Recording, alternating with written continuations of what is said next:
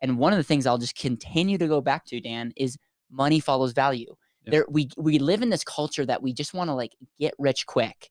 Like we want to do the lottery style. Like I want to put my money somewhere and it just magically is going to grow. And in all reality, like that's what I think is damaging towards this whole investing, is it just gives us these dopamine rushes and it makes us make dumb decisions when things go down. Yep.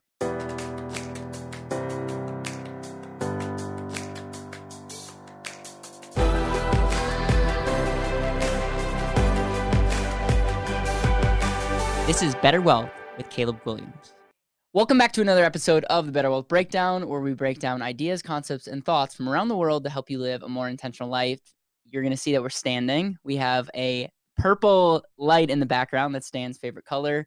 And we're going to be talking about meme investing and why you shouldn't get caught up in the hype. So there you go. Hey, thanks. So yeah, I want to talk about like meme/hype investing, which is happening a lot right now. The most recent example is like GameStop. And in my opinion, Bitcoin. I should preface again that none of this is financial advice. But like I think of the last 20, 30 years, 1999 or like around that time frame of like the tech bubble, 2008 with real estate, or 2008, 2009, 2010.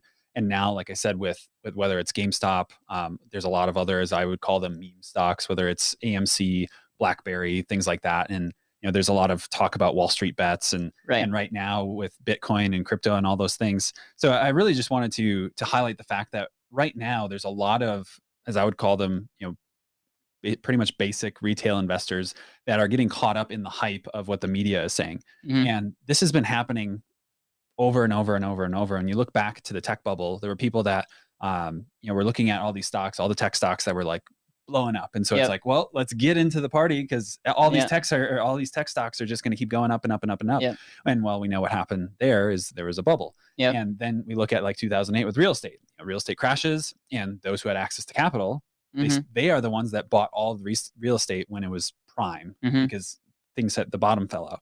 And then in that 2011, 2012, 2013, as people kind of got their bearings again, it was like, oh, real estate is the coolest thing. And now suddenly over the last 7-8 years, it's been real estate, fix and flips, buy and holds. And there's nothing, I'm not saying there's anything wrong with those things, but to me, it's a matter of, if you weren't going to do those things to begin with, but then you got caught up in the hype of what the media is saying, and you're like, oh yeah, this is going to be my next big thing. This is going to take care of all my problems.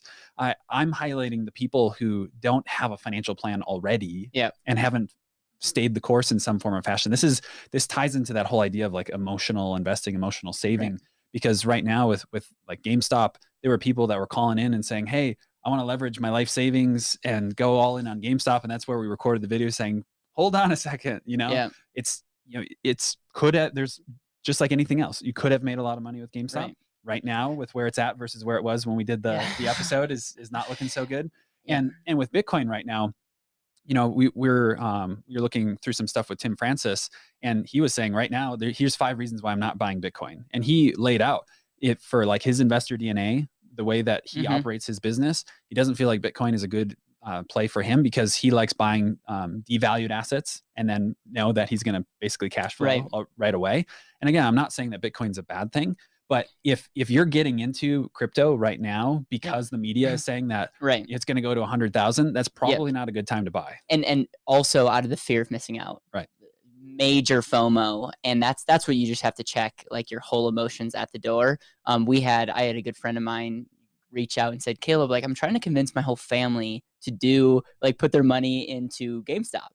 And I was like, call me immediately. And we don't give investment advice and any of that, but it's like, what are you thinking? And it was one of those things where after talking, it was like, oh yeah, obviously that I got caught up in the hype.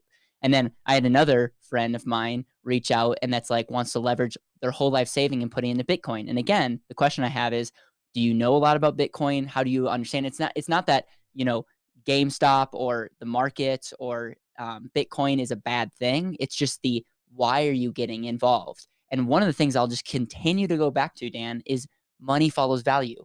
Yep. We live in this culture that we just want to like get rich quick. Like we want to do the lottery style. Like I want to put my money somewhere and it just magically is going to grow. And in all reality, like that's what I think is damaging towards this whole investing is it just gives us these dopamine rushes, and it makes us make dumb decisions when things go down. Yep. It's like, if you are investing, what outcome do you want to invest in?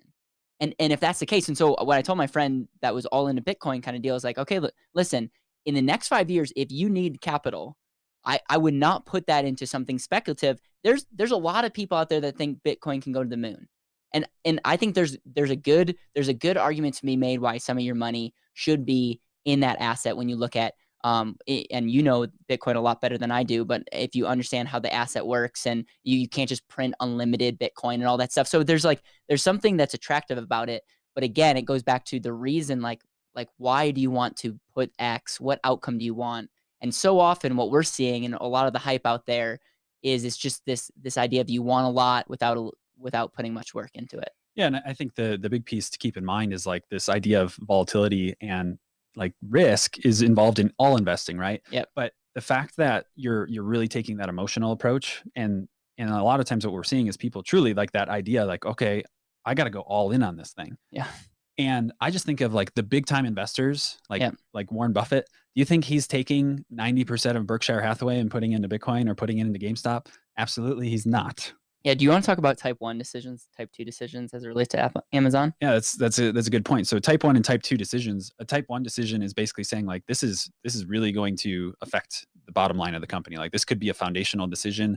Let's just say like we're going to completely shift businesses and go into car washes, for example. Yep. A type 2 decision is something that can just be made and is not going to profoundly affect the company.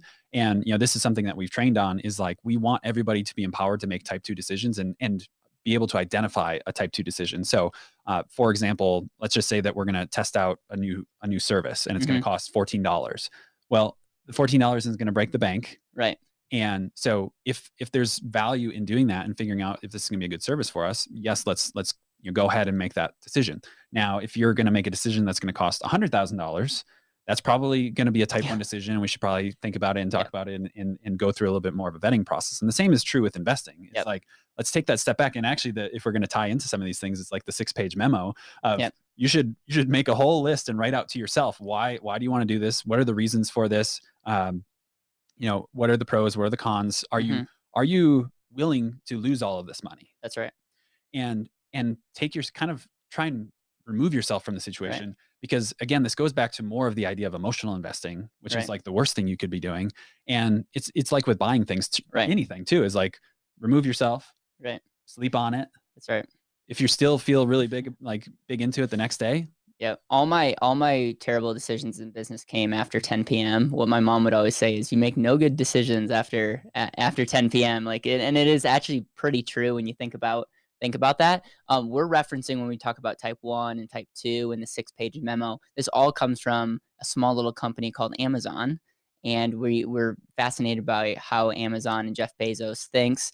And if you think about Amazon as an investment, which it is, it's made a lot of people millionaires. It's like it's a monster company. And shouldn't we look to someone like Amazon, how they make financial decisions? And so we very much are modeling some of their principles in our workplace. But I think you can also model that as it relates to investing. And I think the last thing I just want to say is maybe the worst thing that happens is you put your money into something and it like triples.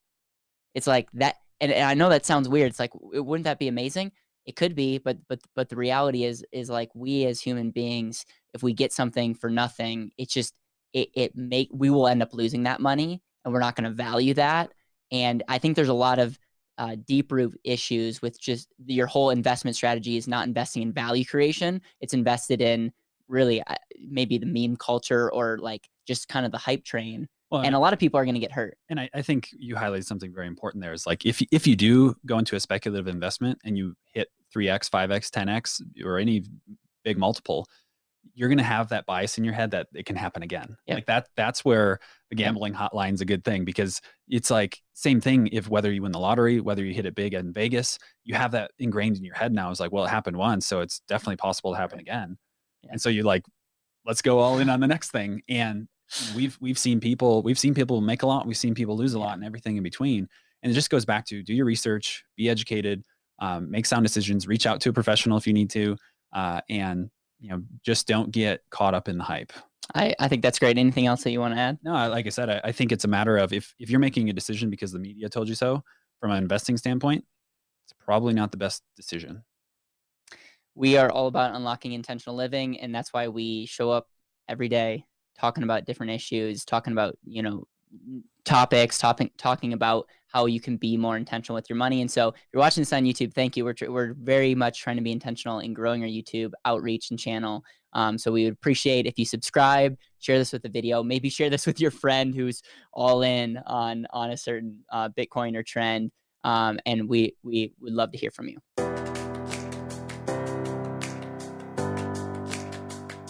Thank you so much for listening to the Better Wealth Podcast. It would mean the world to me if you could hit subscribe, leave a review, and share this with the people that you know and love.